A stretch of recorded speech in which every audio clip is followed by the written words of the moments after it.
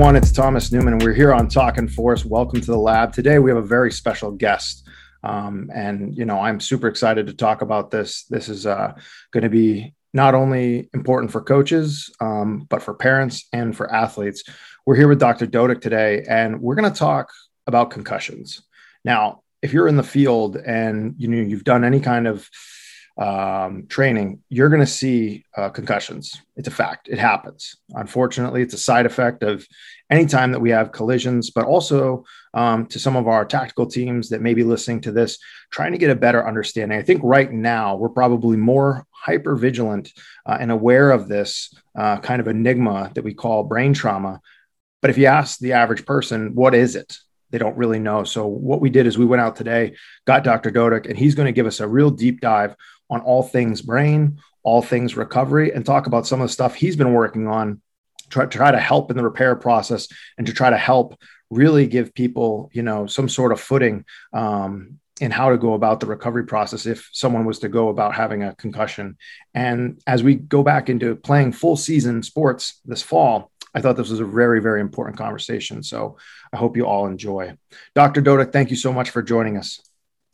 Thomas, thank you. It's a pleasure to be here with you. I appreciate the opportunity. Awesome. Thank you. Now, can you tell everybody just a little bit about your background, just kind of a brief overview and kind of how we got to where we are today? Well, I'm a neurologist, Thomas. I'm a professor of neurology at the Mayo Clinic, and I started my training in neurology back in 1990, actually. And much of that was at the Mayo Clinic. Some of it was at the University of Toronto.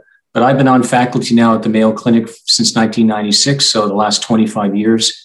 And since about 1995, when I was doing my fellowship training, I was involved in particularly the care of patients with concussion, as well as other types of traumatic brain injuries, such as stroke, and also in people who were experiencing severe intractable headache disorders like migraine and other types of craniofacial pain. So that's where I placed my focus during my training. And I've been looking after all of those patients in all of those areas since about 1996, since I've been on staff at Mayo Clinic.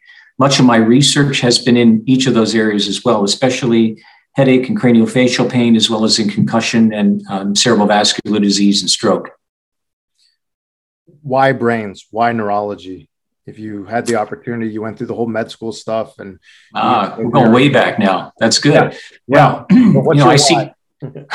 I seek challenges, and the brain is by far not only the most complex organ in the body, but it's the most complex structure in the universe with 100 billion cells, and each of which make 10,000 connections to 10,000 other cells and communicate through this complex electrical and chemical signaling with more than 60 neurotransmitters. I mean, there's nothing in the universe more complex and more difficult to understand. So for me, it was a challenge. Second, it was the essence of what makes us human is the brain. And third, when I entered the field, as other physicians would say, for neurologists, it was all about diagnose and adios, since we deal with incurable and untreatable diseases. And as a young doctor, the brain diseases, which actually affect 1 in 3 individuals across the planet, even here in the United States, that to me was wholly unacceptable, that we had so much mass suffering and disease that stole the essence of who we are as humans, particularly neurodegenerative diseases like Alzheimer's disease. And so what greater cause could I commit myself to than ensuring that at the end of my career, this was no longer the case, and that perhaps I could in some small way contribute to improving the situation for patients with neurological disease. So that's kind of what motivated to me. It was the challenge, it was the complexity, it was the lack of treatments, and the ability to make hopefully a meaningful impact in those areas. What's so incredible is the brain is so powerful, so vital to who we are, to our consciousness, to our subconsciousness. All these incredible things that happen automatically from birth. You don't have to think about to breathe. You don't have to think about, all these different functions. But yet it's matched with such taboo. It's almost, when you talk about the brain, you would think that it would be rejoiced and, it would be, at the forefront of any kind of, especially in performance, peak performance, that would be the focal point. But it's almost now, and we've seen this with some of our guys coming back from the war, admittance that you're having a hard time, admittance that you're having a headache, or that just, things aren't going right. it's just mired in this kind of weird.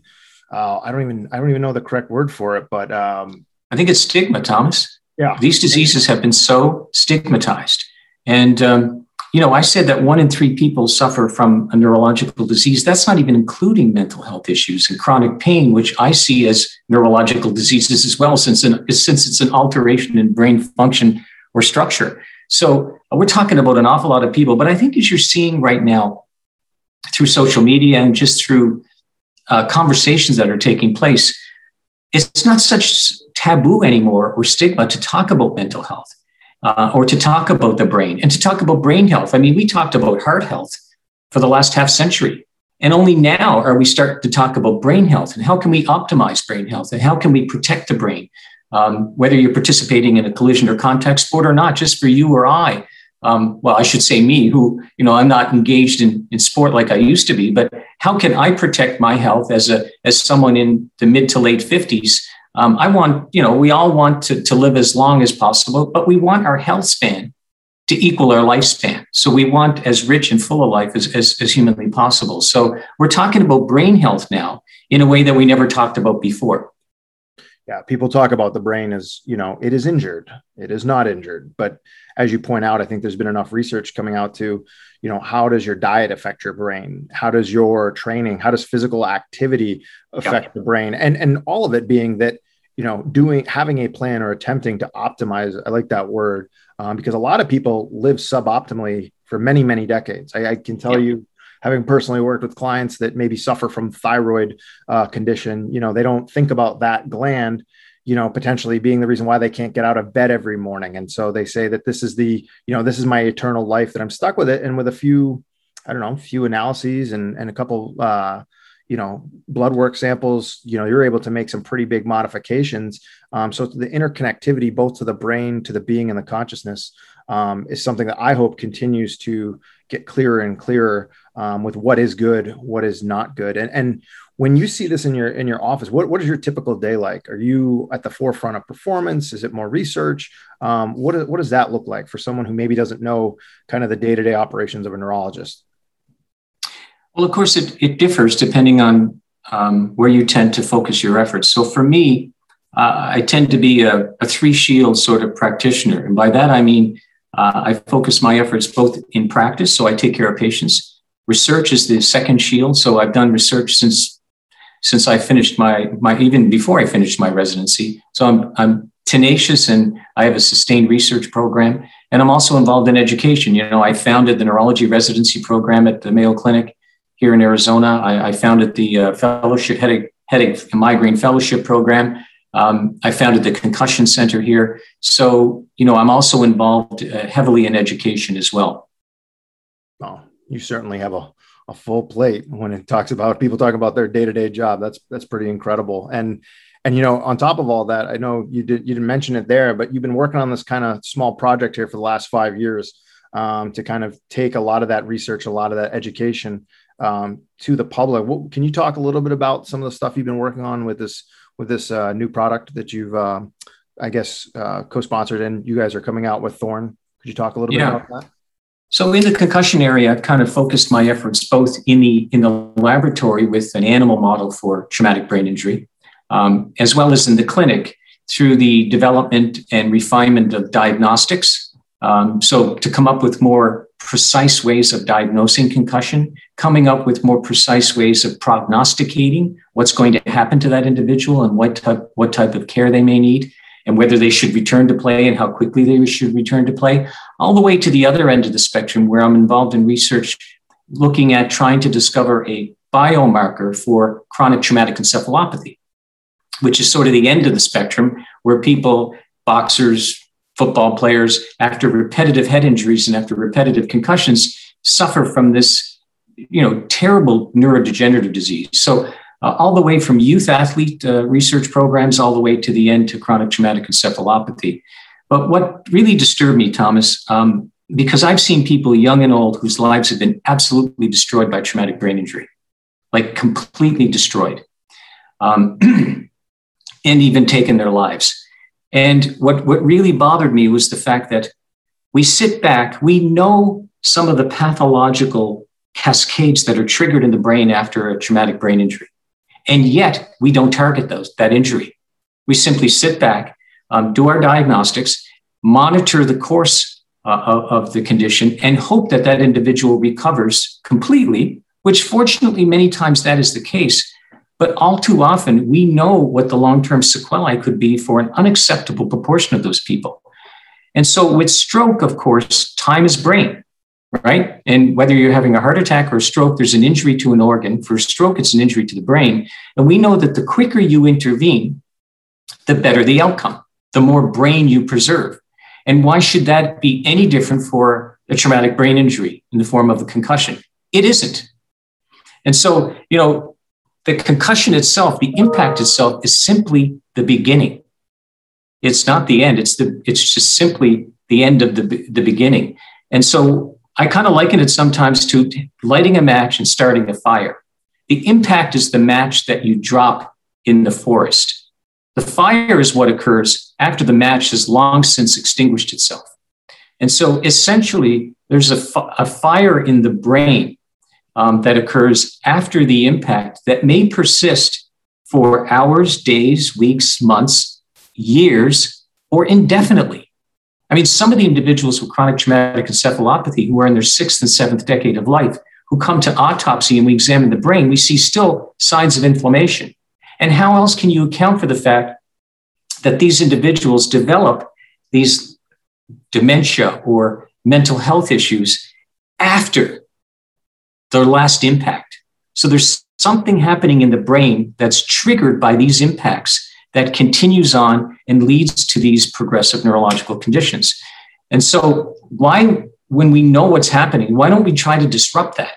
And looking at the pipeline right now where we are with the science, there's very few individuals and very few groups doing work on therapeutics. It's still focused on diagnostics and not on therapeutics. So the pipeline, I'm here to tell you, looks really dry. And if I were to sit back and wait for a therapeutic to come along that targets the mechanisms that we know exist in traumatic brain injury, I'll be retired. I'll be long retired before that happens. So I thought, okay, let's step back a second. Do we know what's happening in the brain? Yeah, we do. We do know what's happening in the brain. Do we have materials, compounds, molecules developed that can disrupt these cascades? Yes, we do. Is there science and research that proves that shows that? Yes, there is. Are these safe? Yes, they are. Are they generally well tolerated? Yes, they are. Are people taking them now? Yes, they are. Well, what if we combined all of them together and hit all of these different cascades at multiple different targets? What would happen?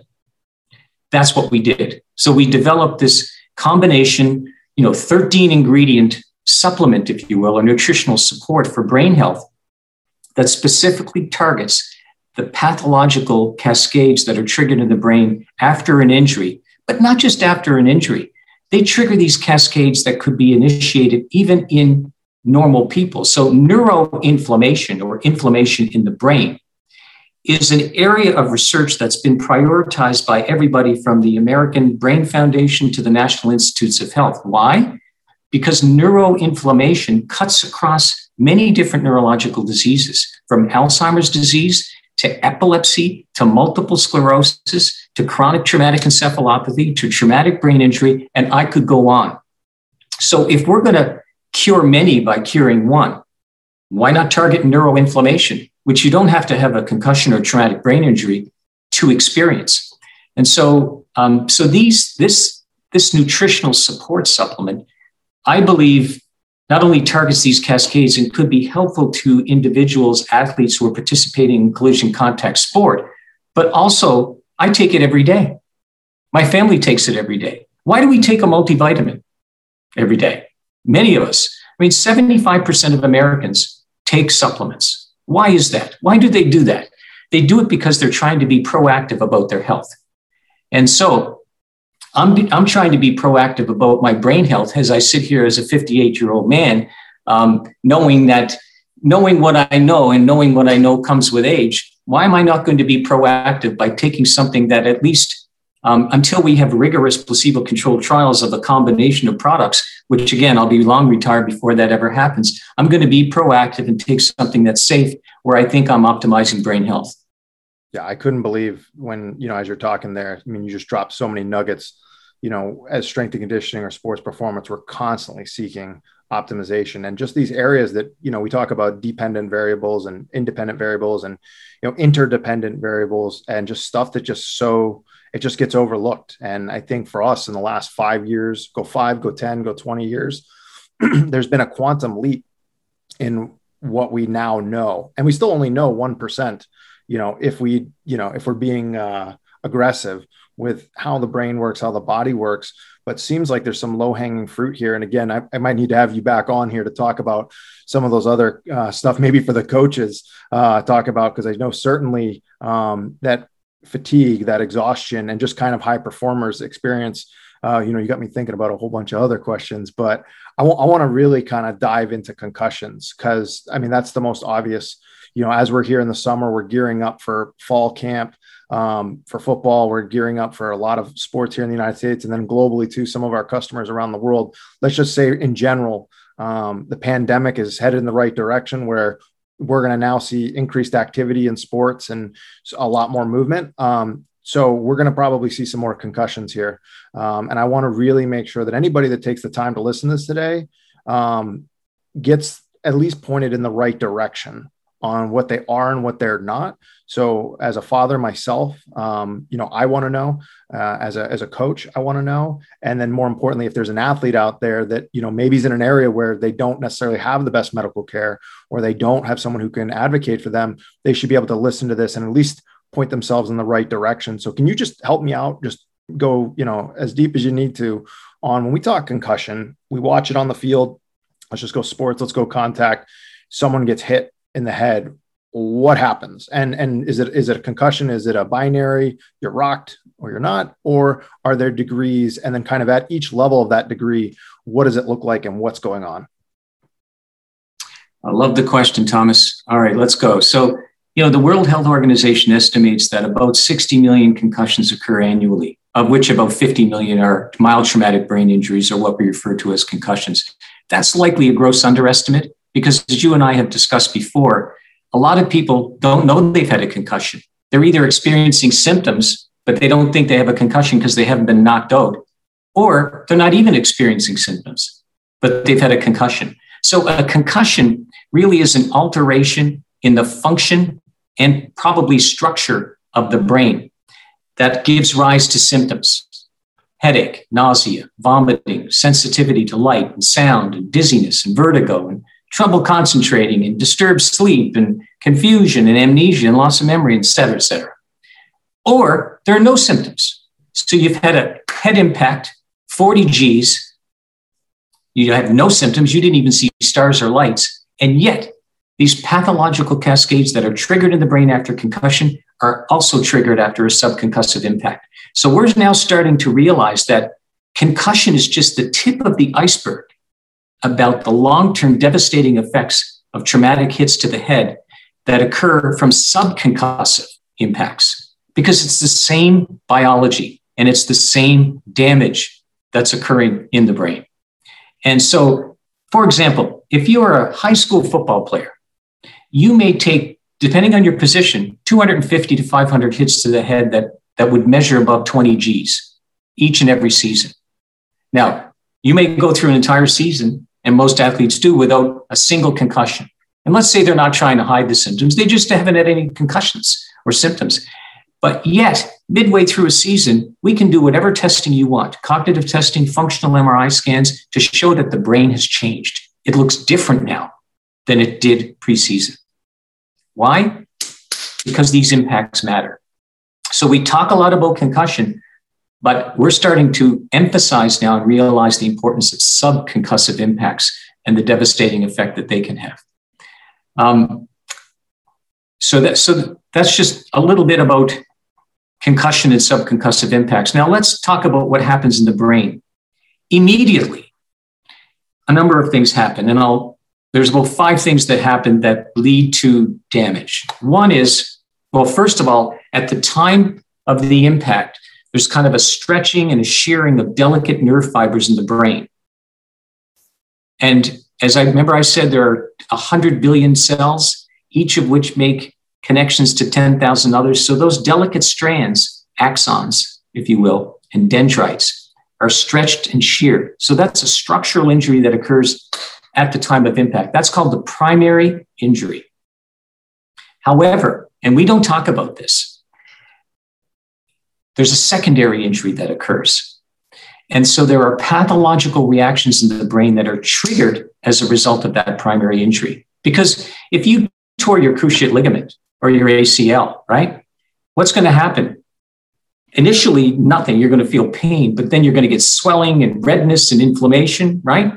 So that's the secondary injury that occurs. It also occurs in the brain, just like it does in your knee joint.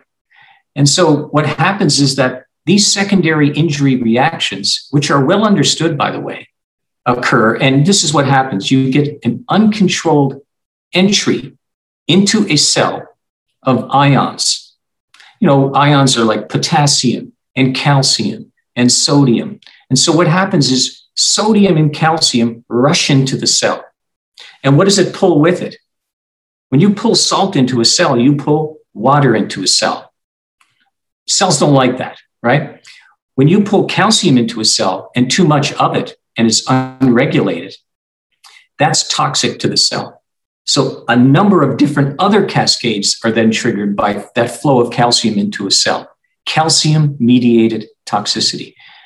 Let me go back and say that the entry of ions into and out of the cell is so tightly regulated. It's one of the most tightly regulated functions in the human body. When that becomes unregulated, cells suffer. So a lot of entry of calcium and water into the cell. And then just like there's too much stuff coming in, there's too much stuff going out. What goes out? Neurotransmitters, particularly glutamate. So glutamate is the most abundant excitatory neurotransmitter in the brain. It's really important for a lot of neurological functions. However, too much of a good thing is not good. And when you have excessive glutamate released, it causes what we call excito, because it's an excitatory transmitter. It excites other neurons. Toxicity, so excitotoxicity. So you have calcium and water rushing in, you have glutamate rushing out. The next thing that occurs is all that calcium coming in poisons the mitochondria. What are mitochondria? One of the most important organelles or structures inside of a cell that really is the cell's battery. It's the energy production factory. Without it, you can't survive. So it provides the energy that's important to drive the cellular machinery. And so the mitochondria become sick, and that leads to the production of what we call oxygen-free radicals and what's termed oxidative stress, because the mitochondria is responsible for what we call oxidative phosphorylation, which drives the production of energy. And when there's stress on the mitochondria, there's oxidative stress, and lots of toxic macromolecules are produced as a result of that, which damages the cell and the membrane of the cells and the fat that sits in the membrane, so that the architectural integrity of the cell is kind of damaged.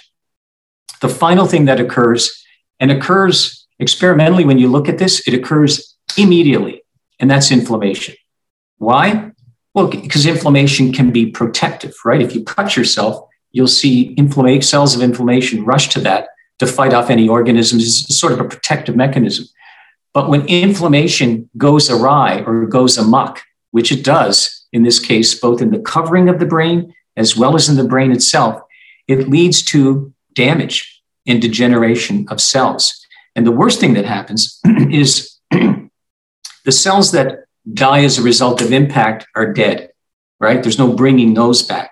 But when you get inflammation that occurs and it persists for days, weeks, months, or years, that then starts to damage other healthy brain. And that's not good. And so those are the things that happen immediately after a concussion and in the days, weeks, months afterward. This is secondary injury that I refer to. Now, if we know all of that, well, is there any way to disrupt that? And is there a way to disrupt it early? Because there was a placebo-controlled trial with one of the ingredients in Cinequel that we'll talk about that was studied in soldiers in Afghanistan. And they gave it to them on the battlefield. So they were exposed to an improvised explosive device. They were concussed, and they were all given this single ingredient. And then they were looked at 7 days later to see how many had symptoms and how many did not have symptoms. And it was very clear that A, the product worked, but B, it worked better if you gave it early, right? Because you mitigate the damage caused by all of these cascades that are triggered. So the earlier you give it, the better. The earlier you put out a fire, the less likely it is to spread and cause, a lot of damage. So it's pretty simple concept, actually. Well, that was a lot to take in as a parent. I'm sitting there listening and I'm hearing these things. And I think about, you mentioned 20 G's. What are the ranges of that? Because again, what I say, I don't know G's. Is that a light tap in the middle of interior? Is that like getting absolutely rocked? What we got to give a little bit of perspective context. As we go to watch. As we go to watch practice or we go think about that. I know one of the things that we did a great job, I know the NFL did as well, is making sure you don't hit the ground, because actually we were able to use a product that could measure some of these traumas and forces. And some of the highest numbers we saw were when you hit the ground. So I know the Ivy League has led the way with making sure you stand up. And again, teaching, especially football, on your feet, because that was a really easy way to make it safe. Because again, some of these implications are, if 20 G's is when I sneeze, well, that's not great. But what does it take to do that? And then kind of what are the ranges? And you also mentioned there, you alluded a little bit to the IED blasts. How are those measured as far as the G's or the forces? Because again, I think when most people in the athletic community think of concussions, they think of striking and trauma. But obviously, say even on a shockwave, nothing actually hits you physically, kinetically, but actually in reality, those blasts, they add up too as well. So if you could just, set the picture for that a little bit, that'd be super helpful. Yeah. So, if you ran your car into a brick wall going 40 miles an hour, you're likely to sustain an impact of anywhere between 60 and 100 G's. So, a hard slap to the face, for example, could initiate an impact of about 20 G's, right? So a lot of hits to the head, helmet to helmet hits to the head, uniformly usually measure above 20 G's. And it can go up to, 200 G's, right? Oftentimes, if you have a hit that is above 80 to 100 G's, it's probably going to lead to symptoms. Having said that, you can have someone with a hit that's 25 G's lead to symptoms, and someone with another hit of 120 G's not lead to symptoms. So when it comes to G forces, there's a lot of built-in heterogeneity between individuals and a lot of differences in resilience. So the impact that you could withstand without producing symptoms may be much different than me. Yeah. And that's that area where you talked a little bit before about, the stigma. As an athlete, as a parent, as a coach, and you look at, and I can think of individuals that have been absolutely rocked and they get up and they're fine. I've seen other people, take a glancing blow and, they're out, for the season or for months.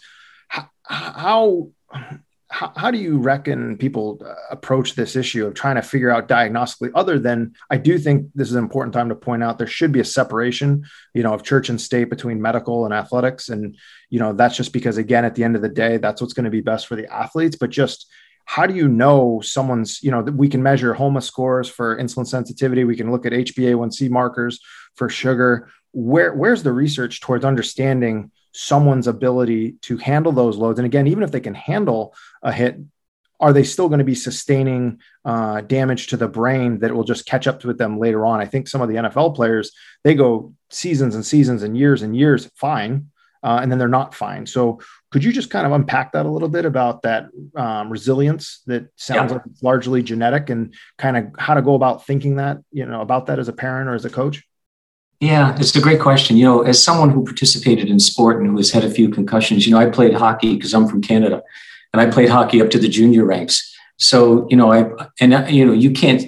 can see me, but you can't actually see how small I am. I'm about 5'7", 150 pounds. So you can imagine me playing junior hockey, competing against, 6'3" guys, 240, 250. I didn't stand much of a chance. So obviously I've had my bell rung a few times. And as a parent, I care as well because I had two kids, both of whom had participated in sport and continue to participate in sport. So it is really important. The issue is, like you say, NFL players playing for 15, 20 years, 10 years, whatever, sustain many hits to the head. And as I talked about, these subconcussive hits that don't rise to the level of producing symptoms do have an impact over time. Pardon the pun, but they have a measurable effect over time. So whether I'm more resilient and I can take a hit that you can't, that doesn't give rise to symptoms, doesn't mean that my brain has gotten off scot-free, right? Because if these cascades are triggered by a 40G hit, even though they don't cause symptoms, obviously these cascades have been triggered and there's going to be some damage that may persist and that may accumulate over time the more I'm impacted. From the standpoint of why you're able to take a 100G hit and I'm able to only take a 40G hit without producing symptoms, that comes down probably to genetics. It comes down to brain architecture. Like, for example, women, females, are more susceptible to concussion than males. We know that. And their recovery is longer. And the likelihood of post-concussion symptoms is higher. And we've struggled for a long time understanding why that is. We made things up, didn't make things up, but we speculated that maybe it's due to their smaller neck size, right? So the head is sitting on a bigger neck in a man, so it's not whipped around as much. So there are not as many, the brain isn't sort of sloshing around as much in a male skull as it is in a female skull because the neck is smaller. So the neck and the head moves and the brain moves around more. We talk about perhaps it's the effect of estrogen on the brain. What it comes down to probably is the architecture of the brain. So female brains have much, much smaller axons. Remember those fine-like threads? And so they're more susceptible to shearing and damage, perhaps, and that's been shown. In animals, at least, that's been shown. So whether you take a pig or some other type of animal and you compare female to male with the same level of force, the damage in the female brain is much greater than the damage in the male brain. So it has to do with sex or gender as well. And then it probably has to do with, at a molecular level, maybe I release more glutamate than you do, or maybe my NMDA receptors, which is the target of glutamate, are much more susceptible to activation. So I produce more excitotoxic damage, more injury, and therefore more symptoms than you do. So it is so complicated. We've got 60 neurotransmitters and 100 billion cells, and my cells may react differently on a molecular level, probably on a genetic basis than you. So resilience is a very complex, sort of area right now that we're going to see. Watch this area because we're going to see more and more research done on what accounts for resilience. But the question is, even if you're more resilient and you're able to take a similar G-force as me without producing symptoms, will that catch up to you over time? And the answer is probably, because these pathological cascades, it doesn't take a whole lot to trigger them. And you keep talking about the brain. Obviously, there's, call it the storm or the fire inside the brain. But I know, having coached for quite a bit, you can walk in and also see there's some neurological aspects. So typically they get through a game, maybe you have lift the next day or you take a day off, and you can just see some things are off. So obviously the brain controls so many different aspects. And I know for us, we would measure peak power before every lift. So we would have them jump. So we'd have their baseline. We'd see that trend and track over time. And you might have somebody who go and tell you maybe on an RPE scale of, 1 through 10, 1, I can run through walls. 10, the walls are falling in on me. They say they're fine. They're reducers. They don't, talk about that stuff, but then you just see, their power's down or just, it doesn't look right. When we talk about the concussion, is it global? Is it depending on where you got hit or how you got hit? I know rotary forces are different than front to back, or if you hit the back of your head, there's all different angles. Does the angle at which you get hit impact it? And then specifically, on the nervous system, going downstream, what are some of the things to look for that stuff? Yeah, so there's two different types of forces that can be measured. One is the linear force, So the acceleration, deceleration, and then there's the rotational force. And generally speaking, the rotational sort of angular force appears to be more damaging than a linear deceleration force. So, hitting your head straight against the wall versus, a hit to the jaw where you have both a linear impact as well as a rotational impact. So the brain not only is moving, forward and backward, but it's also being rotated. And so it seems that those forces are more likely to cause what we call shearing stress on those axons. And therefore, there's more likely to be more structural damage with a rotational injury as there is with a linear injury, and probably more damage, of course, with an injury that causes both. And most cause both. But rotational injuries are particularly not good for the brain.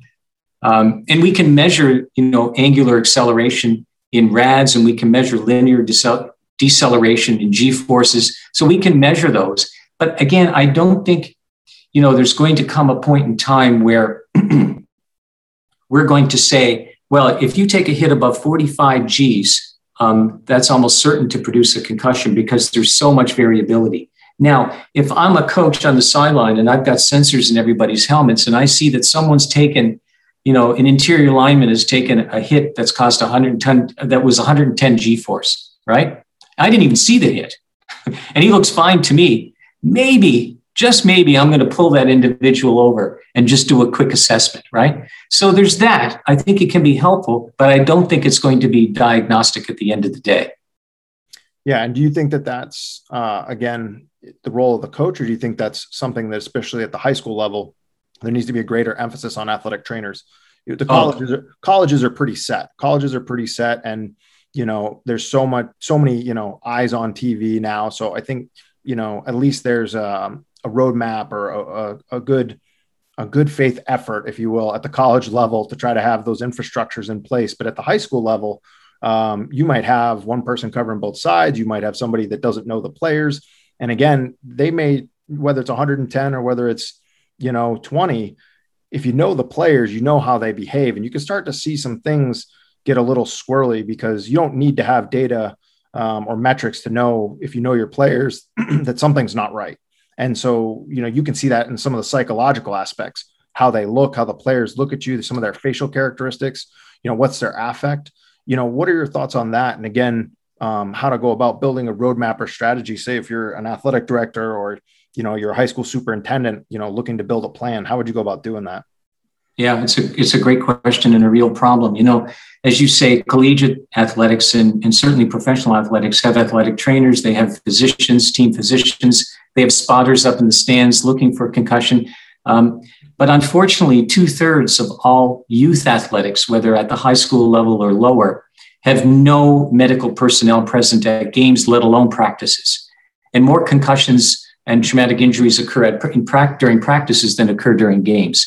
So it's a real problem. I went to, when President Obama held his concussion summit in youth, his youth concussion summit, I went to the White House for that.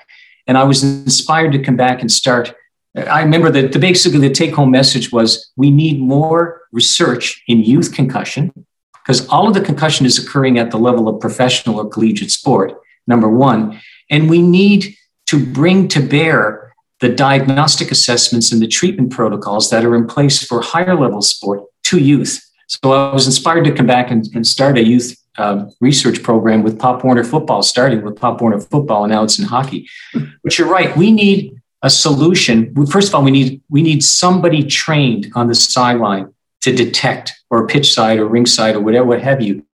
We need someone trained to detect concussion and to observe hits of concern, right? So to be able to evaluate those individuals.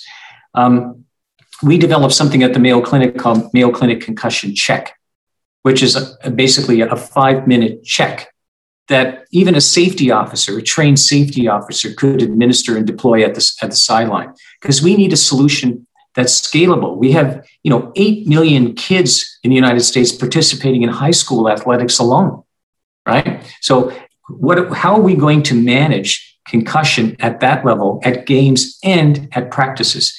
So we need a solution. We need more athletic trainers. Athletic trainers are absolutely key to this because not only are they skilled at identifying injury, musculoskeletal or concussion, but to the point that you were making, they know they're athletes. They know when something is not right. So if an athlete doesn't recognize they're concussed, the athletic trainer will often pick up on some cues. Either they got a dazed look in their face, their affect is different, they're more emotionally labile, they're just not behaving like themselves. And athletic trainers are absolutely key. So more trained personnel on the sideline and implementing tools like concussion check. I mean, it's just a simple oculomotor test and some simple questions that can at least raise the level of concern such that if an athlete fails the concussion check, they have to come out. They have to come out and they have to be further evaluated. I'm also encouraged by research that's being done now. You know, we have 2 biomarkers that have been FDA approved that supposedly detect concussion, but actually they detect, bleeding in and around the brain more than they do concussion. But what's happening now is not only in the blood, but now in the saliva, we're measuring what we call microRNAs. And these microRNAs are specific for the brain and can be picked up in saliva after a concussion. And so a number of papers have been published over the past few years on the sensitivity of not only detecting concussion, but detecting all these subconcussive hits. So if an individual might have taken subconcussive hits that have impacted their brain, and they appear to be predictive of those individuals who are going to go on to develop persistent symptoms and other problems down the road. And so I see a day coming when all of these sort of subjective tests that are administered pitch side or ringside are going to be replaced by spitting into a tube or spitting onto a piece of paper, almost like a pregnancy test. And it's going to tell you whether or not there's a concussion. So I see a day when much more objective tests are going to be available and hopefully scalable so that everyone can take advantage of it. Because if I have a 15-year-old playing football or hockey, I would certainly want that sort of technology and diagnostic ability to exist for my kid, such that if there was a hit that I might not have even seen, the athletic trainer's there to recognize something's not quite right. Let's do the test and let's see if something's happened. So I'm optimistic about the future. It's not ready for prime time yet, but I'm really excited about the emerging technology and the ability to hopefully objectively actually and confirm a diagnosis of concussion on the sideline. My goodness, it's so incredible how much things have changed from, you got your bell rung, come hang out, and then we went into computer-based testing, and now we're getting into blood. And as you mentioned, you're talking about basically point of care level stuff of on the sideline. We can go and do that. And I think, if you could just take us a little bit, down the road of the history of this stuff, what did we get right? And then what are some of the things that we've gotten wrong that we, maybe need to pay attention to in the future? Because I can tell you when I saw those impact tests, I get it. It's well-intentioned, but I can tell you I've seen players, not take it seriously. I can see, individuals that actually scored higher after their concussion. That's not right. So again, we talk about all the time with technology, usually there's an intent and there's some degree of execution on that. And we iterate for the next evolution. So could you just kind of walk through, you talked about some crazy space age stuff here, but could we go back in time to kind of from when you first started, how it was evaluated and kind of where it is now leading up to what you just talked about? Well, when I first started, I remember my first concussion, I came around the net. I was trying to, sort of get the puck in the net by going around the net.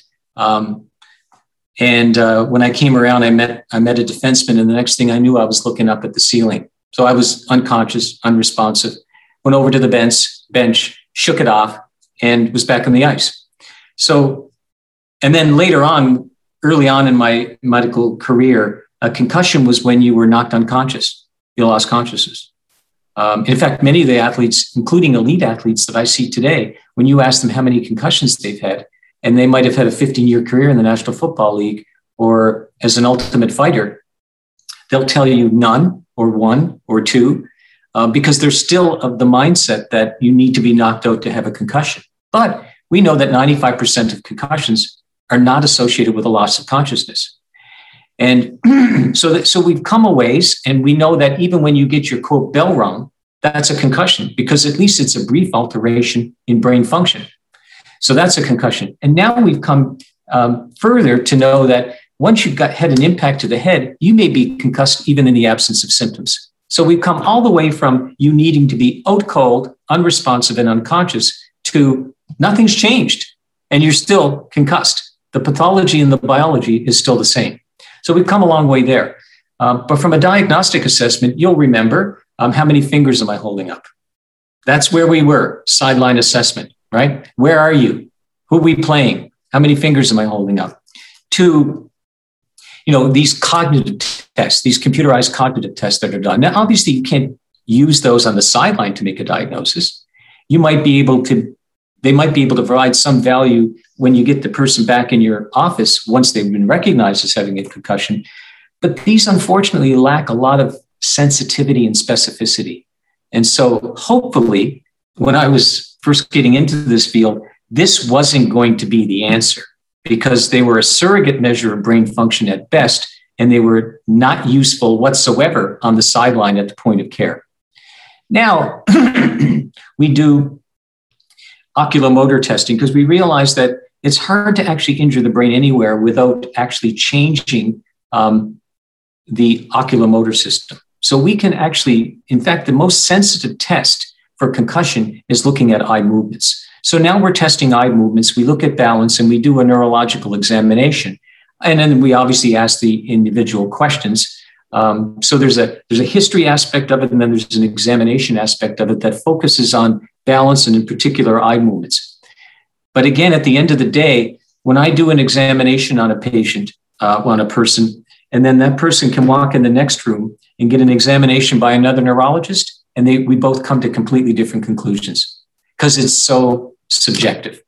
And so it's crucial that we take the subjectivity out of the diagnostic assessment of concussion. And that's where we're going with more quantifiable tests of oculomotor function, and even better, objective biomarkers where you cannot lie.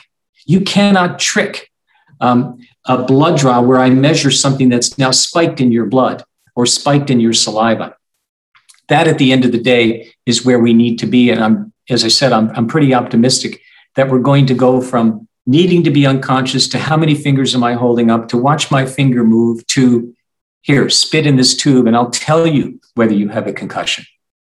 Yeah. And those things, you think about, you keep mentioning cascade, you keep mentioning all these different aspects at 24 hours out. So thinking about strength and conditioning, we always talk about, Cellier's, adaptation principle. There's the stimulus, there's the alarm, and then there's the depression, and then there's the recovery. And we know that in young athletes or, with novice lifters, that training stimulus is day to day. We bounce back. So we bounce back in a day. So could you squat every day? Yeah, sure. You can squat. Just you're doing it body weight. And then you add 5 pounds, you add 10 pounds. You can do that all day long. But as you go to the intermediate athlete with weekly adaptations, or we go to the advanced athlete, which is multi-month adaptations, those timelines start to shift and those timelines start to change depending on training density, depending on a bunch of different factors. But as it relates to concussions, you mentioned you get hit, if you spit on this in this magical tube, that's minutes. What happens at hours? What happens at 24 hours? And if you could kind of, similar to how we would think about a training session for an athlete, 24, 48, 72, and as we kind of extend that out, what are those phases from that initial impact, the secondary fire inflammation, and then kind of as we move forward out into weeks? Yeah, no, that's a really great question, Thomas. So we know that to be able to detect something in saliva or in blood after a concussion, for example, a couple of things had to have happened. The cell or its axon, its thread that comes out of it, has to be injured, because then it leaks the substance, right, that you detect in the saliva or in the blood. So that's the first thing that has to happen. The second thing that has to happen is that this blood-brain barrier is breached. We have a barrier between our blood, what circulates in our blood, and our brain, because the brain is a protected environment. It has to be. It has to be protected from all the stuff that floats around in our blood. So for stuff to appear in the blood, there has to be an injury, it has to leak, and it has to get into the blood. So the cell or its axon has to be injured and the blood-brain barrier has to be breached. Now, sometimes that takes time for that to appear in the blood or in the saliva. So there are some brain-specific biomarkers, we call it, or chemicals that can only be found in the brain. That's the specificity. They didn't come from muscle. They didn't come from the knee. They had to have come from the brain. And some of them appear very early. And others appeared in a delayed fashion. And some that appear early, depending on when you measure them, if you measure them 48 hours later, it may be gone. You may have missed it. And then for those that peak at, let's say, 2 days or 3 days, if you test it too early, you're not going to find it because it takes time to appear. There are the new microRNAs that I talked about are different.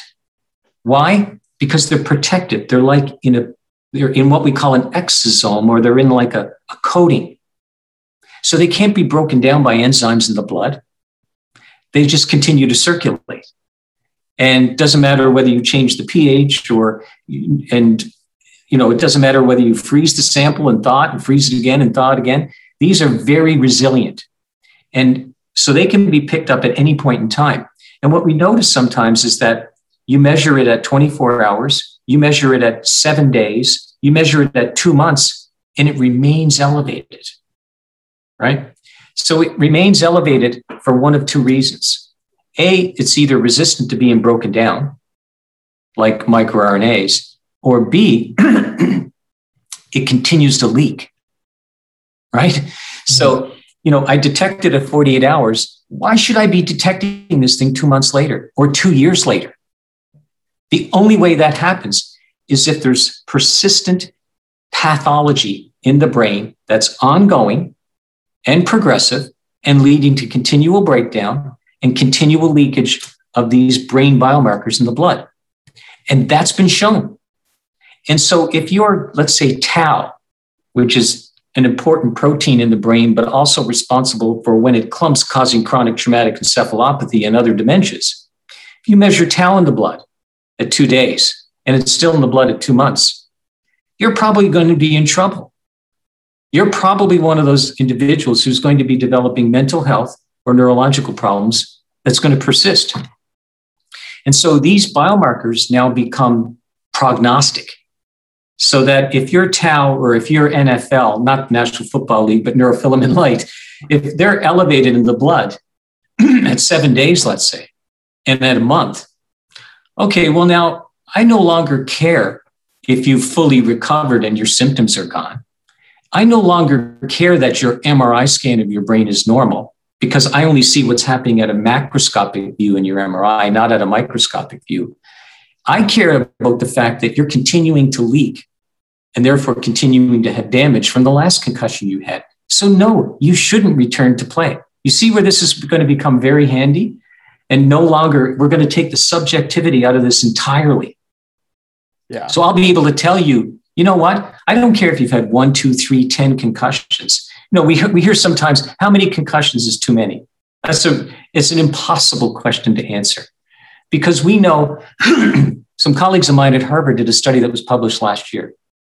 Over 9,000 people who had a single concussion. And they were compared to 9,000 other people who've never had concussion. And within a 5-year period of time, there was the odds of developing coronary artery disease, diabetes, epilepsy,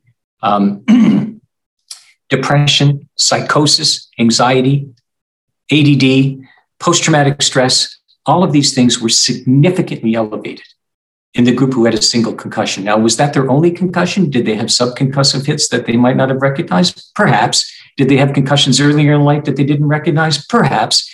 But nevertheless, we're just talking about a single concussion with a significantly increased risk long-term of all of these problems.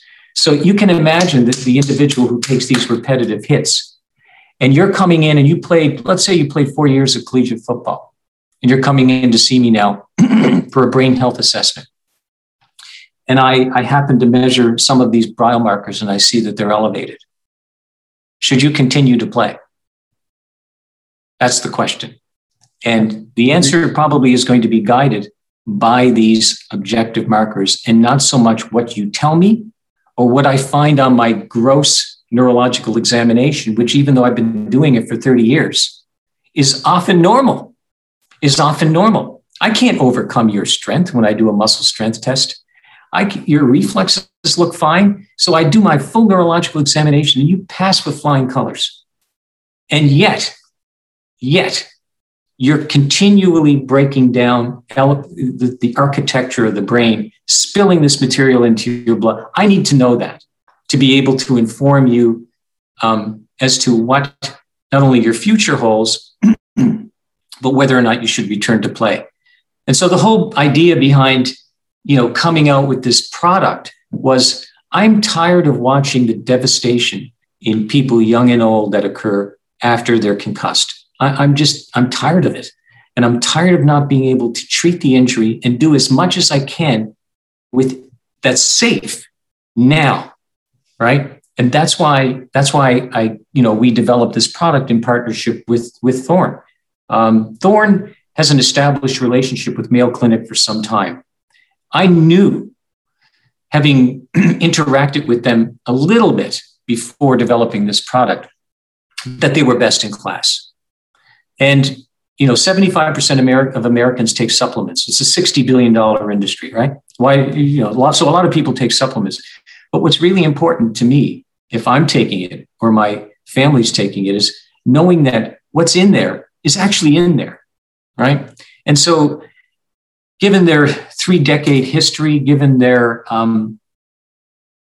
fact that they're driven by science, that they pay meticulous attention to detail, that they source their ingredients so that I can be as sure as I can that the ingredients that are appearing are at the right dose, they are the right product, they are the right ingredient, and the purity of the product is there. So it's that, plus their interest and their desire to be, as you put it earlier, at the tip of the spear. Do we get this right with this product? Almost certainly not.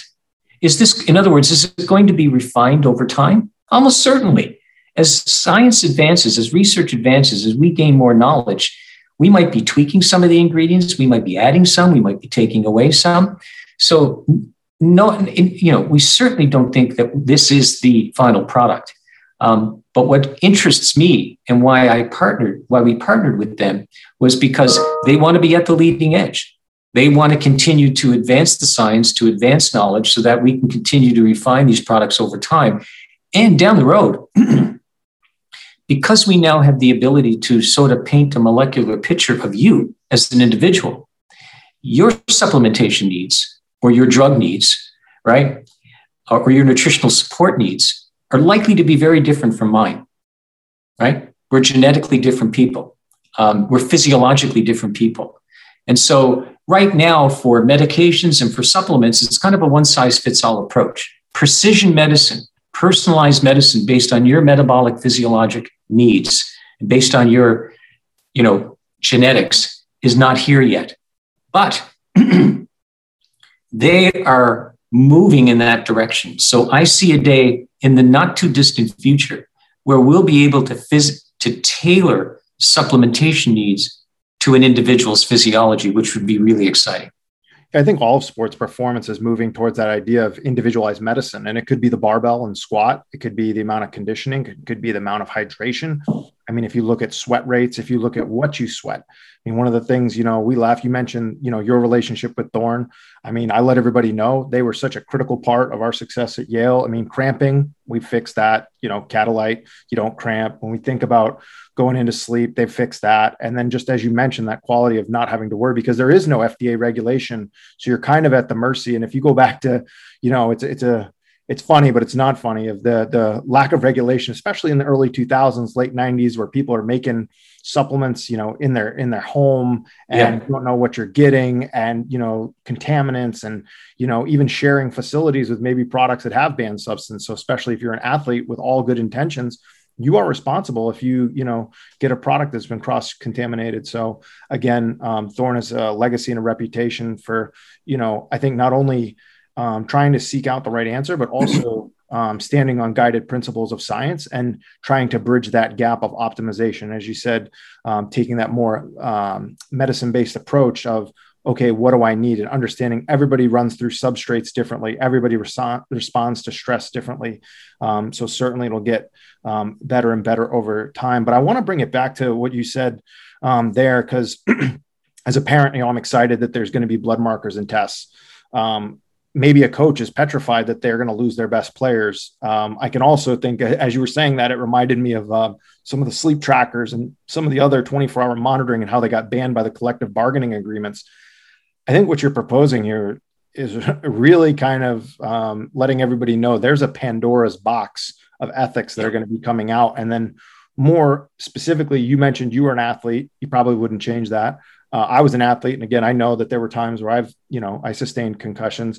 And when you get into that opportunity or that moment, when we do have that clarity of, I think you talked about lifespan and longevity and health, and an individual loves their game or loves their craft. I know Dana White was on Rogan's podcast and talking about how fighters are just born. They just love it. And at some point they mentally decided it's no longer for them. What happens if that day doesn't come on the same time when we start seeing some of these blood markers? And then specifically too, I mean, this could be used in recruiting. This could be used in all sorts of things. And I know that it becomes a very, very slippery slope, because an area that's been kind of shrouded by darkness and stigma, once we get these blood markers, I mean, it's going to light the whole room up. And suddenly now we're going to have objective questions of long-term health, short-term performance, and then the psychology and the ethos of what makes people tick. So what are your thoughts on that? Thomas, that is Pandora's box, and it's a great question. At the youth level, the vast majority, the overwhelming majority of youth athletes are not going to go on to play professional sport. And if we want and need them to be all that they can be and to lead productive, happy, social lives, we need to protect the brain that makes them the essence of who they are, the organ that makes them the essence of who they are, and that's the brain. So I think it's that we have an obligation to do everything we can to protect the brain of youth athletes. Now, when you're a professional athlete, it's all about informed consent, right? So you make a decision. These elite athletes, and I've seen many of them over the years. I was skating from the time I was 2, and I was playing organized hockey since the time I was 4. And growing up as a young boy in Canada, what did I want to do? I wanted to become a professional hockey player. But and I'm nowhere close to having the level of skill that so many others have that actually can achieve that. And so from the time they could walk almost, this is what they wanted to do. And they trained their whole lives to do that. And they finally make it. And not only do they make it, but they excel, right? So they are the elite of the elite. And now you're telling them they can't play when they don't know anything else. And they're thinking, well, what does my future hold? I've not trained to do anything else. This is what I've set myself up for in life. So I get it. I totally get it as a former athlete. And I see how devastated these individuals are when they realize, when the penny drops and they realize they've got to walk away. Now, a lot of them walk away and they do fine. They do well because some of them have children, some of them families, and they say, that's more important to me. And some of them walk away even before necessarily a lot of physicians would tell them to walk away. But others don't want to walk away. This is what they know. This is what they do. They're willing to take the risk, even if after you've fully informed them of what their future might be. And so for me, with professional athletes, it's about informed consent. And as long as they understand the implication and the risk that they're taking, and they consent to continue to participate, then that's fine. But it's still our obligation to make sure that we're protecting the health, safety, and wellness of professional athletes as well. Because, at the age of 30, 35, certainly 40, they're no longer going to be professional athletes. And they've got more than half their life left to live. So I can't tell you the number of, and I mean really elite athletes who I see in their 50s and 60s who tell me, if I had to do it all over again, no way. No way. Not everyone, but a lot of them. And these are people who have had extremely successful careers. And so we have an obligation to inform them and to continue to test and to continue to look after their health and safety and wellness, because they've got hopefully a long life to live. And we don't want, I'm sitting with an elite athlete a couple of weeks ago who is mid-30s. And this elite athlete fears the worst. And because of all of the symptoms that he's having. And if had to do it over again, he would do it. He would do it because of the life that it's given him so far. Even though he knows what could be coming, he's optimistic that hopefully medical science will bring a solution that could potentially reverse some of the issues and prevent progression. So I think a lot of athletes are thinking and are very supportive of medical science and research and are willing to participate because they know that they will need it, their kids might need it, their friends need it. And so they're hopeful. But I have to tell you, I think at the end of the day, we have an absolute obligation, particularly to young athletes, because, my kids aren't going to play professional sport. And hopefully they're going to live productive lives. So we owe it to them because they can't necessarily make the kind of informed decision that a 25-year-old can make about his or her future. But I think we have an ethical obligation if we have medical testing that we can bring to bear. And we actually can predict the future, because the future of medicine is going to be about uncovering the invisible and predicting the future and understanding what diseases you're at risk for and identifying prodromal stages of disease. So before they even become symptomatic, that is the future of medicine. And we have an obligation to deploy that sort of science and technology at all levels, whether you're a quarterback in the National Football League or whether you're, an accountant sitting in an office. I mean, that's a lot to take in, Doc. That's a lot to take in. And if we know that, there's things that we can do on our end, and I say we being sports performance, strength and conditioning, what are some of the things that we can do to either aid and help? So someone makes the decision whether their blood markers are good or not. Again, they've made that informed choice. From our standpoint, what are things that we can, because we can't draw blood necessarily all the time, what are some of the things that we can do on our end to monitor, to assess? I know you mentioned earlier the stability stuff. You mentioned, some of the ocular things. What are things that we can do to either help and aid the individuals in their return to play or that continuing their career? And what are some of the things that we should look out for or not do? I think we should if we have the capacity to monitor the asymptomatic development of or progression of disease, we have to do it. And we have to do it more frequently. So it's not good enough to actually do baseline testing at the beginning of the season. Let's say for a collision or a high velocity contact sport athlete, it's not good enough to do testing at the beginning of the season and then testing at the end of the season or the beginning of next season.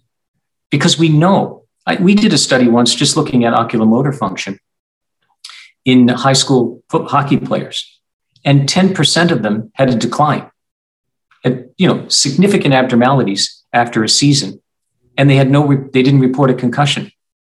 So again, we know what happens with these subconcussive impacts. So depending on the sport, I think we have an obligation, if the technology is there and if the tools are there, that we bring them to bear so that we're monitoring for injury that isn't visible to our naked eye or detectable on a sideline examination.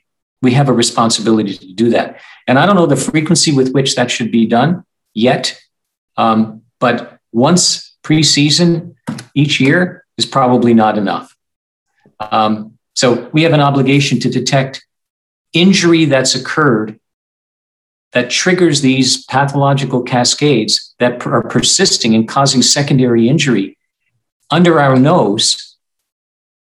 And we know that could lead to, I just told you about the study in Harvard. if within 5 years that leads to systemic or neurological or mental health issues, I think we've done that person a disservice by not tracking that more carefully. So I think we have an obligation to, in the future, once these tools become available, and we have some of them right now. You're right, we can't be drawing blood all the time, but some non-invasive things that are quick and objective and easy to administer, I think we have an obligation to do it. My partner, Eric Renigan, we talked a little bit on one of our previous podcasts about the idea of merit-based training.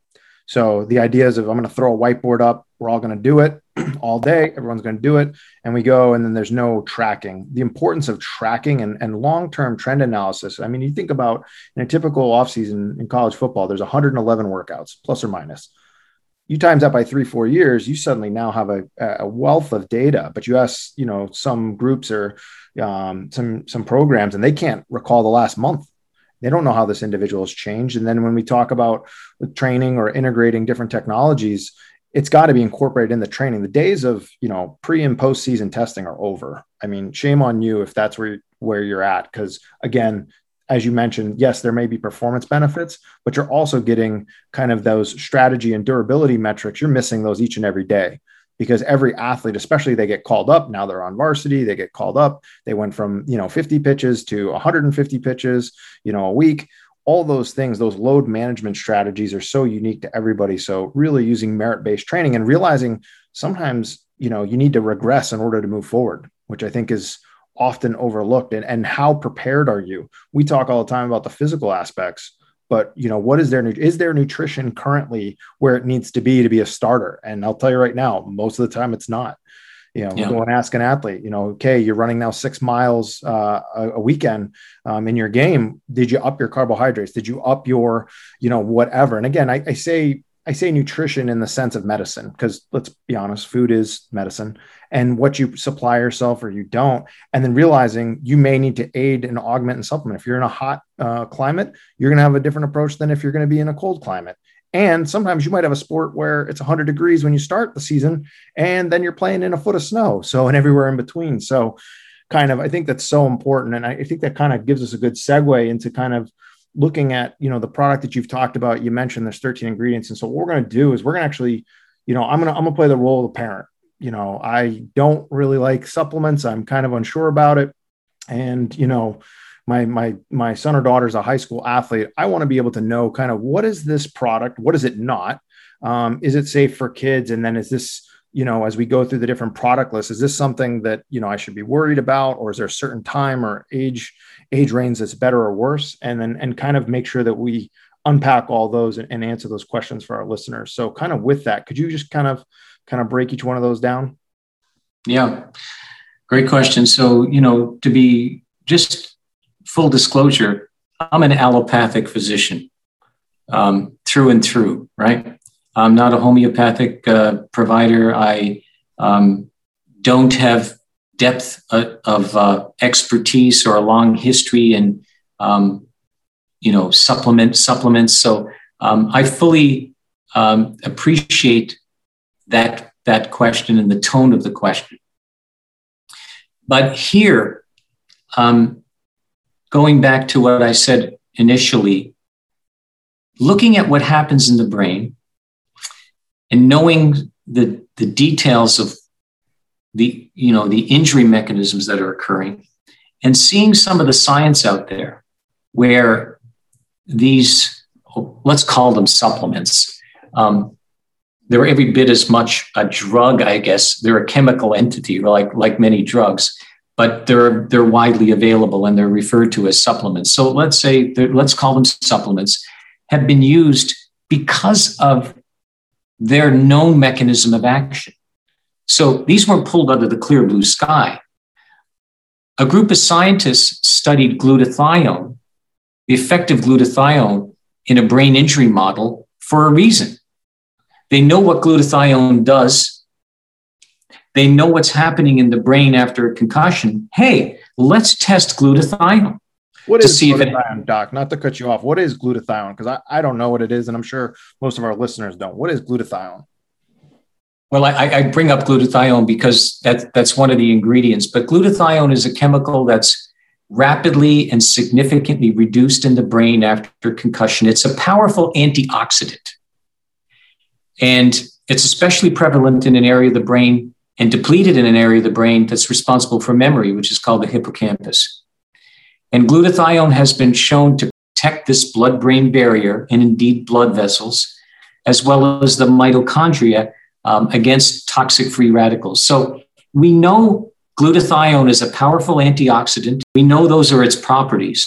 And we know oxidative stress and inflammation occurs in the brain. So, hey, let's test glutathione, right? NAC, by the way, or N-acetylcysteine, which is also in this product, was the very chemical that was tested in soldiers in Afghanistan that I talked about. And NAC, when you take it into the body, is converted into glutathione. So glutathione is something we have in our body that's a powerful antioxidant. So, but I just bring it up. I could say curcumin or DHA or nicotinamide riboside or any of the chemicals that are in this supplement. Each of them have a known mechanism of action. And so scientists looked at that mechanism of action and looked at the cascade, the pathology that occurs in the brain and says, maybe this would work here. And so there's an enormous science here. So I looked at what's happening in the brain. I looked at the science behind these chemicals that are used to treat in animal models and experimentally traumatic brain injury and thought, okay, well, these are widely available. They've been around for a long time. They're generally regarded as safe by the FDA. They're well tolerated. People take them. What if we combined them? Because they each do something different. They may work on the same cascade, but they work at a different part of the cascade, or they may work on several cascades. What if we combined all of these, right? That would be a powerful, because one of them alone is unlikely to actually disrupt this very complex biology that occurs after a traumatic brain injury. But what if we took them all and combined them? And is that even feasible and possible? Or would they interact with each other? Turns out it was. And so that was sort of the rationale for bringing this forward, because what do we have to lose? If we could offer something that, and by the way, we're about to launch 3 clinical trials to test it.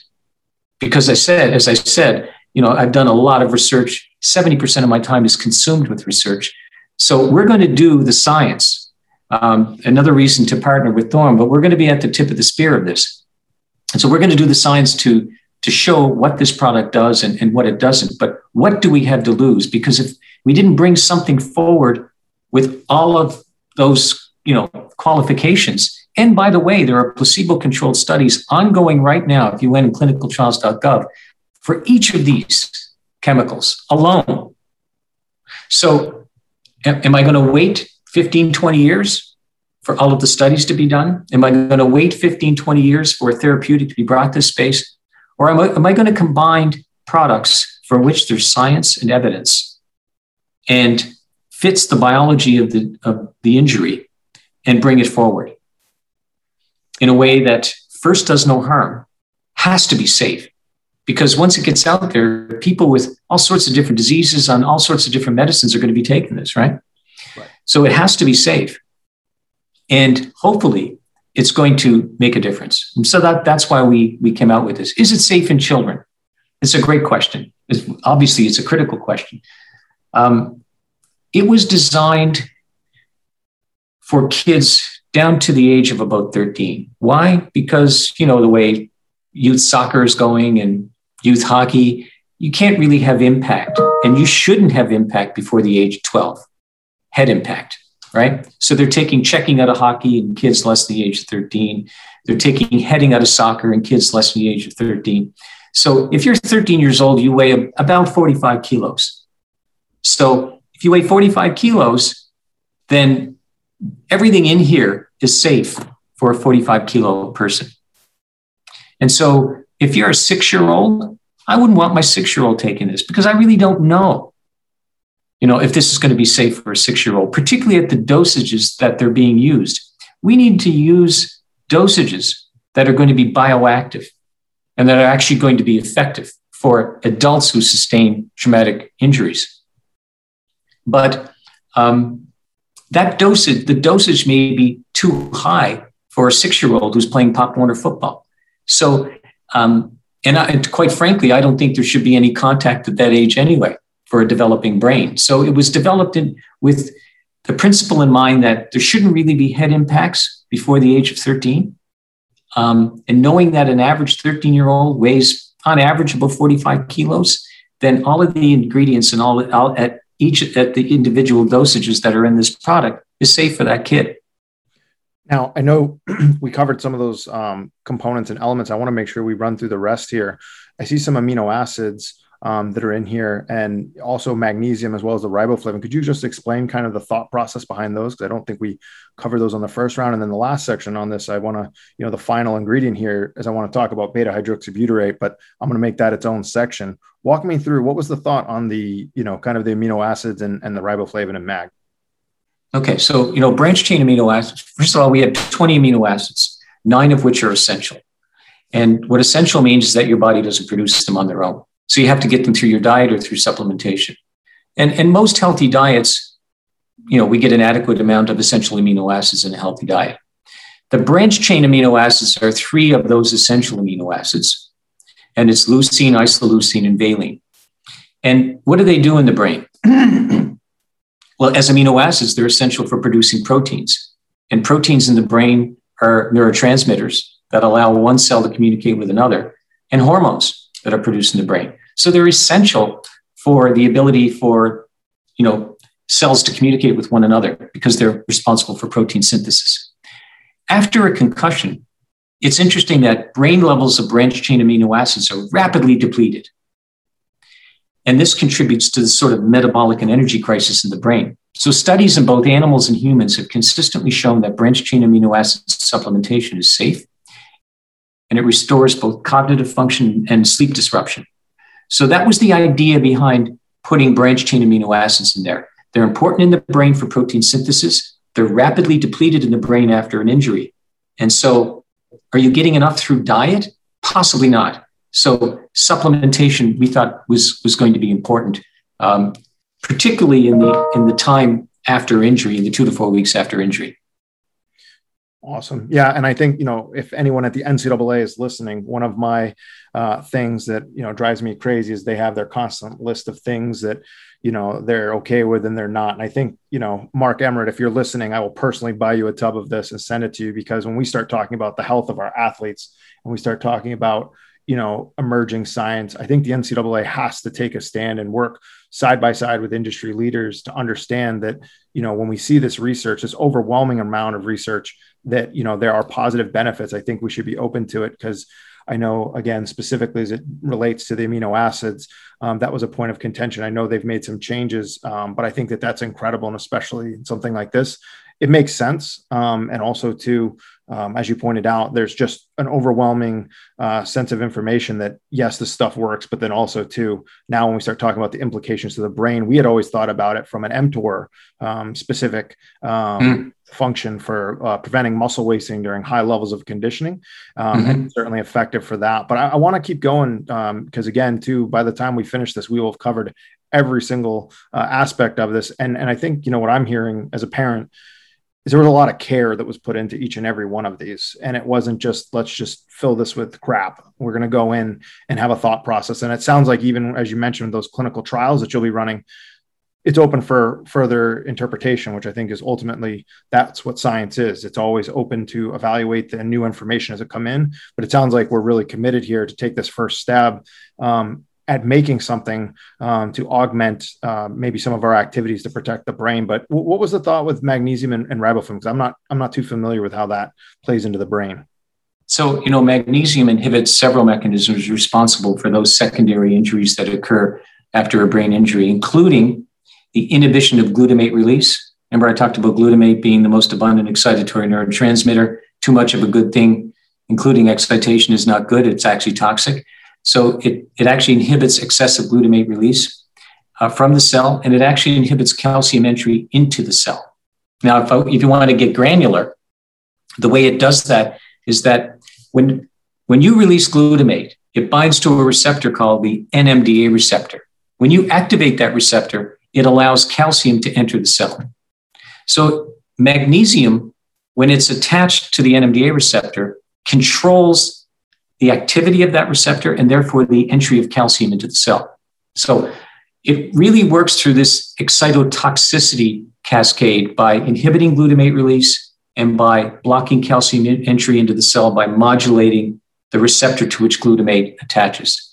It also inhibits the breakdown of membrane lipids. So, most of the cell membrane is fat, it's phospholipids, and that's responsible for the integrity of the cell. And when you have oxidative stress, you get toxic free radicals that are produced that break down those membrane lipids. And so magnesium can actually inhibit the breakdown of those phospholipids. It can prevent or at least attenuate the swelling that can occur after a brain injury. And it participates in this sort of mitochondrial oxidative phosphorylation chain. So it can actually attenuate the dysfunction of mitochondria, or that power pack inside the cell. And magnesium has been shown to improve both early and long-term motor cognitive function. Everybody's heard of magnesium, but I shouldn't say no one, but very few people understand what at a molecular level, what magnesium is actually doing. And similar with riboflavin. Riboflavin is already used for a variety of different neurological conditions, which have sort of energy crisis or energy supply not meeting demand as the fundamental biological substrate of that illness. So even in migraine, for example, riboflavin's been used for decades. But riboflavin is a cofactor for an important mediator of that electron transport chain and oxidative phosphorylation that occurs in the mitochondria that produces energy. So, at the end of the day, as I said, the mitochondria are really the power packs, the batteries of the cell. They produce ATP, and that drives all cellular energy and all of the processes that keep a cell healthy. And riboflavin participates and is important and integral in that energy production.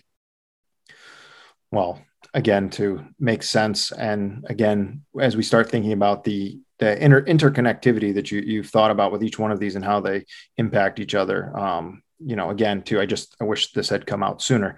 But nonetheless, we kind of get into this last area, this beta hydroxybutyrate.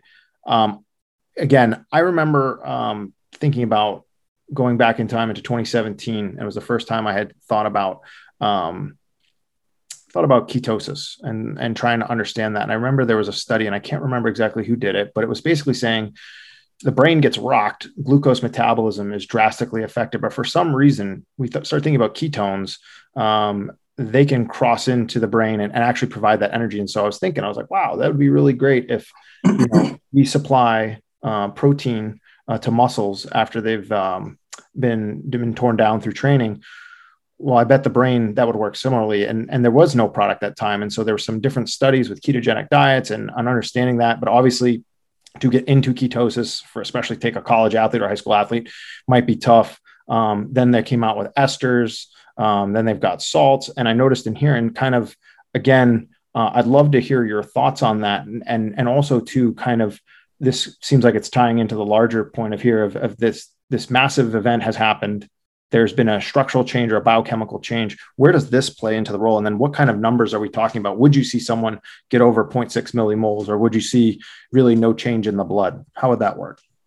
Yeah. So, to your point, Thomas, ketogenic diets can certainly put you in ketosis and achieve, concentrations of ketone bodies of greater than 5 nanomolars, but it takes time for that to happen. It doesn't happen fast enough when you're dealing with an injury. So that's where supplementation is really required. And you can achieve, greater than 5 nanomolar concentration when you supplement with sufficient quantities of a ketone ester or a ketone body. And beta hydroxybutyrate is really a ketone body, and it represents, as you said, an alternative to glucose. And it's the only endogenous or internal fuel source that can significantly contribute to brain energy metabolism beyond glucose. It so happens that elevated levels of glucose is associated with a worse outcome after a brain injury. So the more blood sugar you have around, the worse you do after a brain injury. And that has to do with the brain's inability to optimally utilize glucose after the brain's been injured. So its ability to actually consume and utilize glucose is impaired. So having more of it around is not only not helpful from an energy production standpoint, but that which does get metabolized produces lactic acid and other byproducts that aren't necessarily healthy for an injured brain. So, ketone bodies and BHB being one of them is a more efficient fuel source for the brain. And by the way, to your other point, BHB, unlike other things that don't penetrate the blood-brain barrier, BHB rapidly gets across the blood-brain barrier without any help. So it's immediately transported and gets into the brain where it can do its thing. The other thing is, when I say it's more efficient from a production of energy standpoint, for every molecule of ATP or energy that beta-hydroxybutyrate or a ketone body produces, it produces proportionally less oxygen-free radicals than glucose does. So it's more neuroprotective when you metabolize a molecule of BHB compared to a molecule of glucose, because as you produce more energy with glucose, you produce some oxygen-free radicals, which in a healthy system can be broken down by free radical scavenging substances you have in your body. But in an injured system, it's not possible. So it's a much more effective, readily available, consumable, and efficient source of energy or fuel for an injured brain in particular. I'll say it does a lot of other things too. BHB decreases, again, glutamate synthesis, right? By converting it to GABA. And GABA is the most abundant inhibitory neurotransmitter in the brain. So it takes all that excessive glutamate and converts it into GABA. That's a good thing. It actually increases the production of what's called BDNF, or brain-derived neurotrophic factor. What does BDNF do? Accelerates repair of injured tissue, brain tissue, promotes neurogenesis, or the production of new neurons. I mean, we didn't realize till the last decade, we thought that you had the neurons you were born with and that you have as an adult, that's all you get. And 1% decline with age. So, I'm losing brain cells as I sit here and talk, as you can probably tell. But little did we know that not only can you generate new neurons, but you can generate new synapses, new connections. And that's what BDNF does. So BHB actually increases the production of BDNF. BHB also increases cerebral blood flow. Ironically, cerebral blood flow declines after an injury, after a brain injury, just at a time when you're in an energy crisis and you need more blood flow and more delivery of nutrients. Now, we can get into why, but take my word for it, cerebral blood flow actually declines. Well, ketone bodies and BHB actually improve cerebral. And the final thing I'll say about BHB is it has anti-apoptotic activity. So what is apoptosis? Apoptosis is a form of programmed cell death that's highly regulated and controlled in the human body, because once it starts, can't stop. Once you program a cell to die, it's going to die. So during apoptosis, cells kill themselves, either because it senses stress or danger from within, or it's actually doing fine, but it's sensing stress from without. So neighboring cells, which are sending off signals, and maybe some inflammatory cytokines and oxygen-free radicals, it's sensing that stress and it programs itself to die. So there's an intrinsic and an extrinsic pathway. Either way, the cell kills itself by activating what are called caspases, which are really proteases or enzymes that degrade proteins. So that's apoptosis. And in fact, literally, a couple of these caspases are called initiator caspases, which then activates, and get this, executioner caspases. And these are the enzymes that actually kill the cell. So calcium enters, poisons the mitochondria, poor energy production, and activates these apoptotic cascades. Well, BHB inhibits that. So it's not just a source of energy. It suppresses excitotoxicity by converting glutamate to GABA. It improves cerebral blood flow and actually disrupts these programmed cell death pathways. Is that sufficient depth? Yeah, and I love the fact that you pointed out that you could have dug deeper. I think anybody listening understands that there's a lot of research that went into this, and it's pretty pretty well understood that this is a positive thing. And it's really exciting too, because I remember back in 2017 thinking, geez, there's a lot, Dom D'Agostino and Jeff Volek and those guys, and Dr. Dix at Yale, they've done a lot of stuff about inflammation. And I think this is probably one of the first times where I thought, wow, nutrition really is global. I mean, we always talk about, protein, fats, and carbs. That is such an old way of thinking about food, thinking about the micronutrients, the macronutrients, and then how they work together. And it's exciting to think about, you could either put yourself in an inflammatory state or not an inflammatory state. And that's probably too why some of the stuff about the fish oils, I mean, that sounds like that was probably what the attempt was on that stuff. But it's really reassuring to know that we're starting to combine different genres of research for this population that, may have been overlooked or not really combined, because that's really where the insights and innovation come through, is breaking down those silos from different research sectors and saying, hey, you know what, that makes a lot of sense. Let's bring that over here. And I appreciate that, again, as a coach and as a parent, and certainly too makes sense.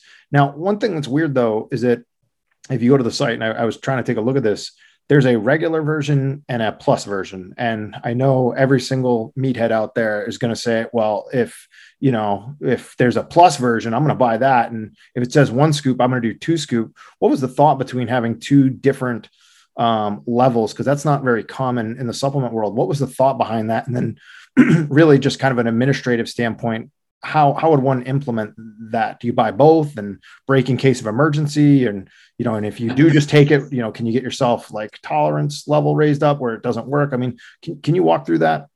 Yeah, thanks for that question, Thomas. So the idea behind this was that, and it goes back to the subconcussive hits and symptomatic concussion, right? So if you're someone with a high level of exposure or risk of having repetitive impacts to the head, let's say you're a football player or a hockey player or a boxer or whatever. Not me, who's sitting here at my desk, and unless I fall out of my chair, I'm not going to have a concussion today, hopefully. But if I'm constantly exposed on a daily or weekly basis, then probably and I know that subconcussive impacts, as we've talked at length about, trigger these same cascades. I'm probably going to want to be taking this every day while I'm exposed. So during training camp and during the season, right? Practices, games, probably going to want to be taking this every day, because I don't know, if I'm a football player, if I'm a defensive lineman and I'm taking 300 hits to the head every season, and I know that some of them are going to trigger these cascades without my even knowing it, I just want to be on this. That was the idea here.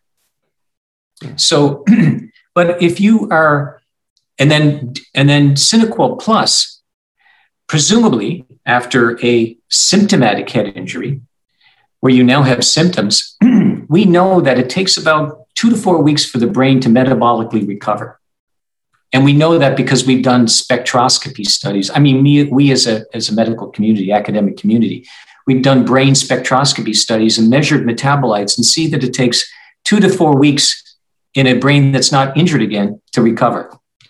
And so the metabolic demands and the energy demands are likely higher when you have symptoms. So what Cinequil Plus does is it boosts certain ingredients in dosage that hopefully will meet those energy. So if I, for example, go mountain biking today and I fell off my bike and I had a concussion, right? I would take Cinequil Plus, but I wouldn't necessarily be taking Cinequil every day because, I'm not going to, my level of exposure to a repeated head impact is very, very low. Now, having said that, I do take it every day anyway. Why? Well, because all of this stuff in here is good for brain health, right? You said food is medicine. This is medicine too. And so I hope I'm doing something to further my own brain health, because all of the ingredients in here are important for brain health. I mean, you mentioned DHA. DHA, 97% of the fat and lipid in our cell membranes in our brain is DHA. And so I feel like probably we're doing something that's good for us. And why do we take vitamins every day? Why do we take a multivitamin? We're being proactive about our health. We think we're doing something good for ourselves. Well, the same thing here. From a brain health standpoint, why not take things that suppress inflammation and boost energy production? Because Well, how can it hurt? How can it hurt? And if we're doing something good for our brain health, I want every advantage I can get to preserve my cognitive function and my brain health so that my brain health and my health span equals my lifespan.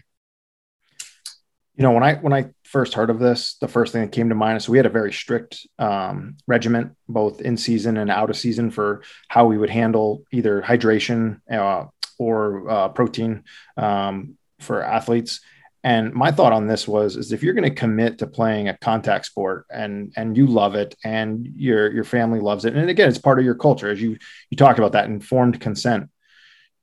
Will it prevent a concussion? No, nobody can make that claim. But what about a mouth guard? What about a helmet? What about that over-the-counter helmet? Or, buying some of these ones where they've been independently tested in the lab. I kind of look at this as saying is that, as you mentioned, it's not going to hurt. There's certainly a lot of opportunities to, see how it helps. But I almost see this becoming part of that regime. We would say, okay, post game, you're going to take protein and we're going to do hydration. We weigh athletes, in the preseason, you make sure that they're not dehydrated, they're losing, body weight.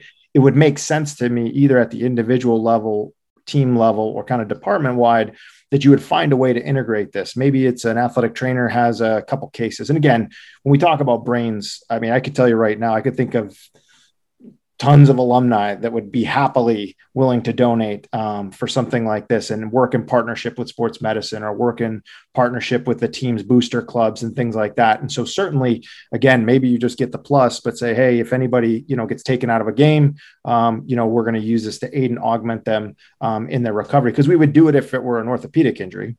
We would go out and say, yeah, we're going to make sure we go to physical therapy. And whether this is the plan that you use or you have a different one, I think the most important thing is the days of just sit on the sideline and just recover and wear some sunglasses. Those days are over. You have to have a plan. And it seems like the field is moving towards diagnostics, also recovery. So having a plan and a strategy. And so that's where my head went with this, is thinking about how do we integrate this in on the day-to-day level, and whether it's an individual parent or whether it's a department, you suddenly now know there's something out there that certainly, could help, and just making people aware of it. And that's why I thought this podcast was so important, to make sure that people heard it. Because again, anytime you talk brain, is this a scam? Is this people just trying to make money? Is this whatever? But this is founded in science, and the ethos and the spirit of this product and this company and everything you've committed your entire career to just points in this direction of, we have to make it better.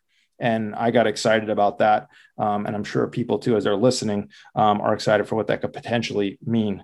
Now, I got to ask, you covered a lot of heavy stuff tonight. You went through everything from the moment of impact to the future of testing.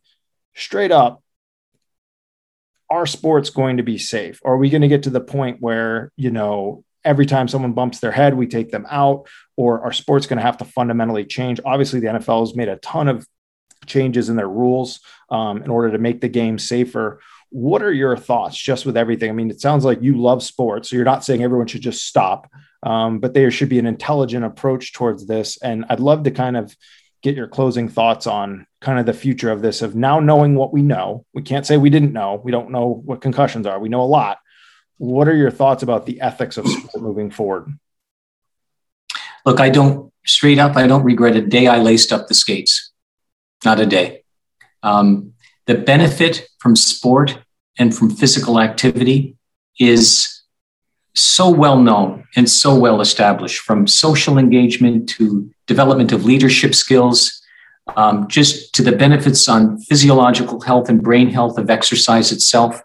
And there isn't a day, I can tell you, when I'm not pulling up ESPN on the hour on my phone or watching sport. I don't care what it is, whether it's the French Open final or the final round of the Palmetto Open, or it's NBA basketball or NFL football. I watch it all.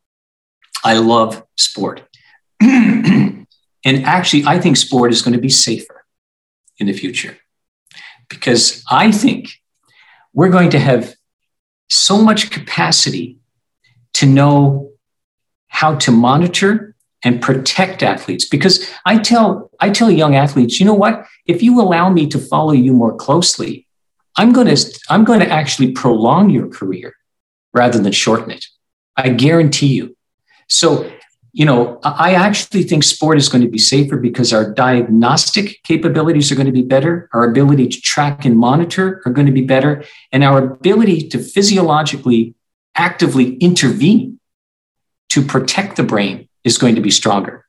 So I actually think we're going to actually improve the safety of sport. And thank goodness for that, because the tangible and intangible benefits that come from participating in sport is unquestionable. So straight up, would I let my son play hockey? Absolutely. But would I ensure that he is biologically optimized and protected from a physiological health, brain health standpoint, and that they have a protocol in place to watch for, detect, observe, monitor, remove, return appropriately? Absolutely. And that can be done in 2021. And shame on us if we don't bring that to bear at all levels of sport, from youth all the way to the professional ranks. So that's my comment. Doc, thank you so much. Again, we covered a lot of different things tonight. If people want to get more information kind of on both your clinic, some of the research that you mentioned, we'll obviously put links in the show notes. What's the best way to kind of find out more information or to get in contact with your clinic? Maybe someone is kind of lost or has suffered a concussion and they're out there listening. What's the best way to get a hold of you or to get in contact with your group?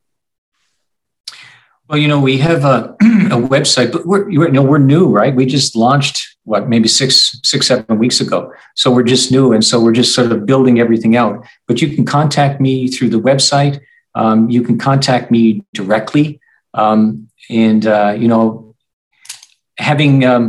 one of the things about having published a lot in the medical literature is that my email is readily available.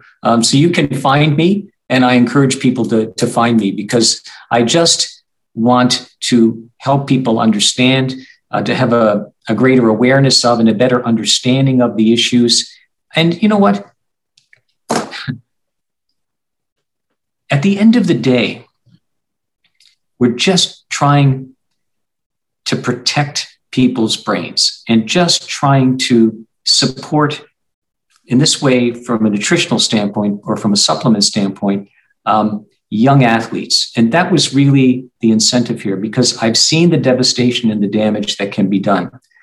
I could care less if I made $1 off of this. I could care less. I'm not looking at that.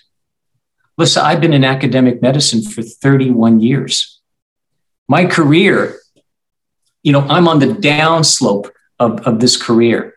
And so as we started off, Thomas, I said, if the reason I got into neurology and brain sciences was because of the complexity of the organ and of the lack of treatments that are out there for neurological diseases. That's changed considerably in my 31 years in this field, but it hasn't changed in this area.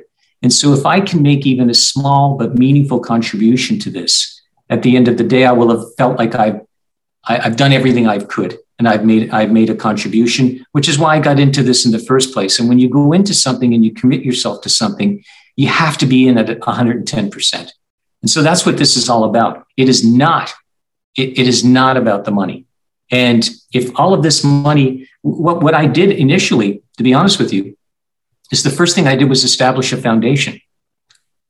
So I established a foundation. And one of my passions is traumatic brain injury, but in victims of domestic violence. 1 in 4 women in this country are victims of domestic violence, and over 90% of them are hit in their heads and suffer repetitive traumatic brain injuries. So I established a foundation to be able to support those women and men and children, as well as advance the science, because we're only going to be as good as the research and the knowledge that's generated from that research. So what we're going to do is support research in traumatic brain injury and support some of these women who are devastated by repetitive traumatic brain injury. So it's all about, and this is cliche, but when you say it's all about giving back, but it's all about not so much giving back, but making a difference. That's why we chose to go into medicine. And in my last years in medicine and in the field of neurology, We just want to make a difference. And I didn't commit 30 years of my career, 30 years of my life to trying to make a difference, to cash out in the end. That's not what this is about. Well, there you have it. I mean, we talked about the reason for this podcast is to really kind of help listeners go out there, be at the tip of the spear, not only for competitive advantage, but also for the safety of, the players that we serve and, the individuals that we work with. And without question, I can't even begin to tell you how much I learned tonight. And if you're listening, you can go check out the website, click on the links, get yourself more information. As Doc mentioned, he's happy to help you. But again, I think this is a critical moment in the history of sports. We get the word out there. And again, I can't thank you enough, Doc, for coming to the lab tonight, and hope to have you back on in the future as we continue to watch this grow and your mission continue to spread throughout the world. So thank you, Doc, so much. I appreciate it. And we'll talk to you soon. Thomas, thank you so much. I really do appreciate it.